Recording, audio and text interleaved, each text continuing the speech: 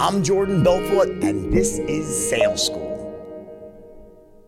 Hey guys, JB in the house here for your daily motivation / skills training. And as promised, today's topic is going to be the construction of a loop. It's like sort of the actual, the step-by-step, the logical side of looping, how it works, why it works, and how you construct the loop from start to finish, right? So there's basically two things to know about a loop, right? Number one is that every loop is in response to getting hit with an objection. So the loop is always, I can't fucking write. Is this a little objection? It's response to the objection, all right? So a loop is a response to someone saying, let me think about it, let me call you back, it's a bad time of year, right? It's Santa Claus, the fucking tooth fairy, the whole thing, right? So remember, the idea is this phenomenon called objection hopping. So what happens is when you answer an objection, right, and in the looping process, what typically happens is they'll start off saying, yeah, it sounds good, Jordan, let me think about it. And then you run a loop, and then all of a sudden, rather than having to think about it, say, oh yeah, well, it really sounds great. I just got to talk to my wife, right? And then you overcome that with the loop. And say, oh yeah, oh perfect, just, can I call you back in 15 minutes? And then that's the next one. And they go on and they hop objections, right? And the reason people do that, the reason people hop from one to the next is because in truth, all of these objections were merely smoke screens for what? A lack of certainty, the big C. You hadn't had a high enough level of certainty for either 1, 2, 3, or all three of the 3 tenths, right? Or perhaps you live with someone with an incredibly high action threshold.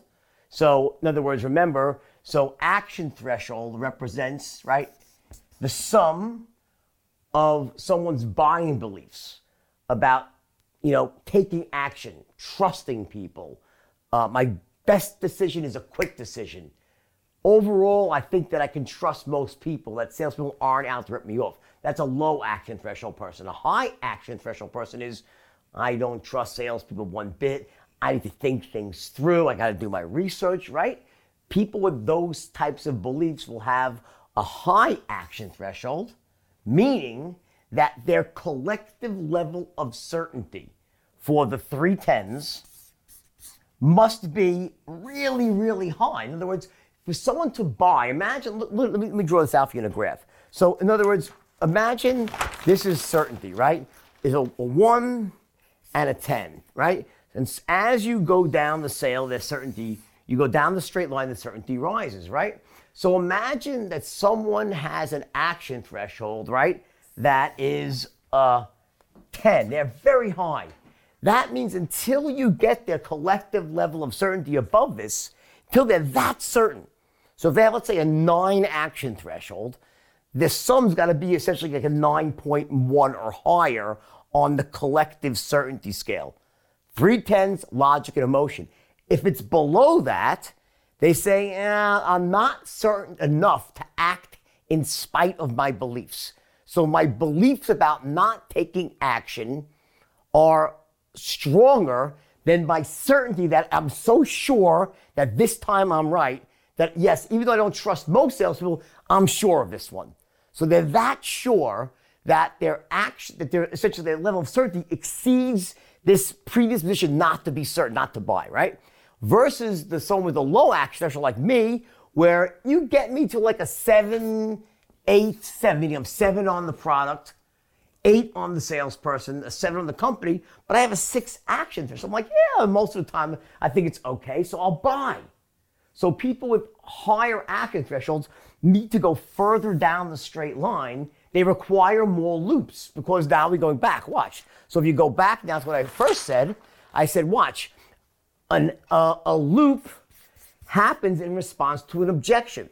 So notice someone answers an objection, right? So someone gives you an objection, right? What's the first thing you do? I'll show you. With your initial loop, I skipped the page. I'm not going to waste paper now, right? So with your first loop, loop number 1, right?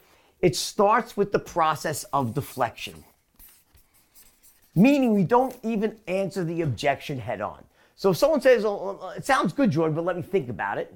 So now the reason I use that compound answer, it sounds good, but let me think about it, is because most of the time that's what you get. When you ask for the order, so let's just say, let me think about it. They say, oh, it sounds okay. So they'll give you some indication of where they stand, but they'll qualify, oh yeah, it sounds pretty good. Let me call you back. So typically your initial objection will be a compound answer, right? So when we deflect, all it means is that we essentially don't address the second part of the compound answer. Hang on. It sounds good, right? So watch it. It sounds good, but let me think about it. I need to think about it, right? So compound answer, right? So what we do with deflection is I focus on this, okay, and I sort of deflect. I said, I hear what you're saying. I said, but let me ask you a question. Does the idea really make sense to you? Do you like the idea? I address this aspect, right? Because remember, at this point, it's all about the fact that they're not at a high enough level of certainty about your product first. Because remember, people, unless they love your product, they're not going to buy from you. So it doesn't matter yet about you or the product. They can trust you. They say, listen, Jordan, I really trust you, but I think your product sucks. They're not going to buy anyway. So what's the point of addressing the trust factor when you haven't established first that they love your product? That's why that's the first thing we always do, right? So our initial loop starts with deflection. We deflect the objection, and I just say, does the idea make sense? Do you like the idea, right? And then I run this pattern, right, starting with my first, so watch, so it starts with deflection. I then have my first pattern where I essentially build on the airtight logical case that I framed in my initial presentation. I then go to my Forrest Gump pattern, right? That's second where I sell myself, and then I resell the company. So that's all in this middle part of the loop. And then I transition into a close and I ask for the order.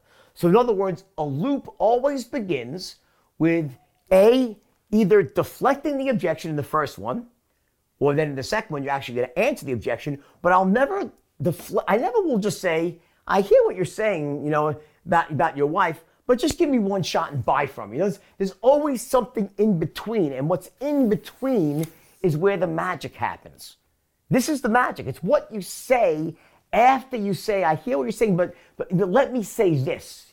And when you say, let me say this, what you're doing is you're filling in the blanks of your airtight logical case and making it that much stronger. So for those people, watch. So let's say that your initial presentation got someone to like a 6 or a 7 on the certainty scale, but they have a 9 action threshold. You have to raise their level of certainty. You have to.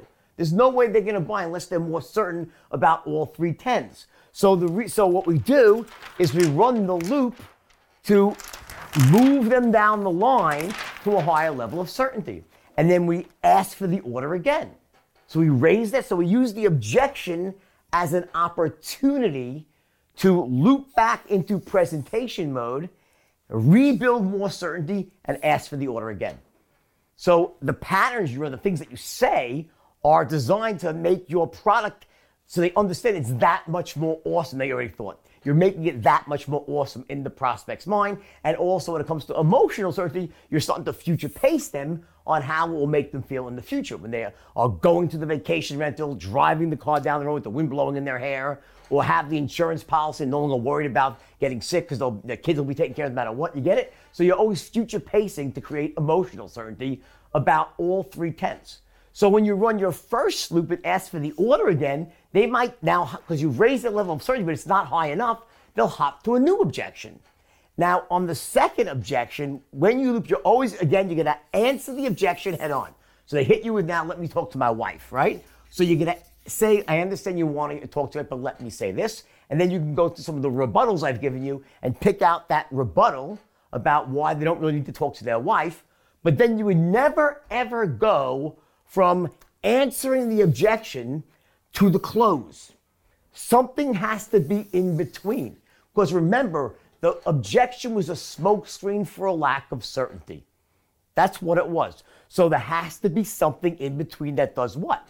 That raises their level of certainty. So you answer the objection, then you go loop back again, and you resell the product again, you resell yourself again, more emotion this time, future pacing, resell the company, and now you can lower the action threshold using that pattern.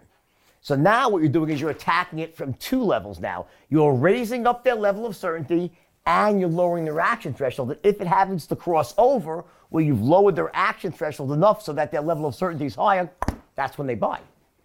Now, if on that loop they don't buy, then what do? You'll get hit with another objection. So you're going to answer that objection once again. You'll loop back, create even more certainty, and now you'll add on pain. You lower the pain threshold. When we introduce pain into the, or say reintroduce pain, right? What it does is by having someone be essentially insinuated into the pain they're feeling, it will temporarily lower their action threshold even further. And again, because you're also always raising certainty, lowering action threshold, and if at that point their level of certainty exceeded their action threshold, that's when they'll buy right there. So again, it could be 3 loops. How many loops do you run? It could be 3, 4, 5, doesn't matter. The point is, every time you run a loop, what you're doing is you're increasing their collective level of certainty, lowering their action threshold, and the methodology is simply by taking this objection and using that as the opportunity to essentially increase certainty, lower action threshold, and transition to a close. So the loop will always end with a close, and it always begins with answering the objection. That's how you construct a loop. All right? Now, will it work well? It will if what you say in here actually makes sense. So you can't be saying nonsense. So you actually have to come up, as why I always say, work on your patterns, prepare yourself. Know what you're going to say. You have to be able to make 3 airtight logical cases and 3 airtight emotional cases for each of the 10s. When you can do that and you know how to lower the action threshold using straight line technology, it's pretty hard not to be able to close anyone who's closable. All right? That's your lesson for the day. I love you all. Tomorrow we'll go back to motivation. So kick some ass today, close your deals, be ethical, be honest, but make a ton of money. Talk tomorrow.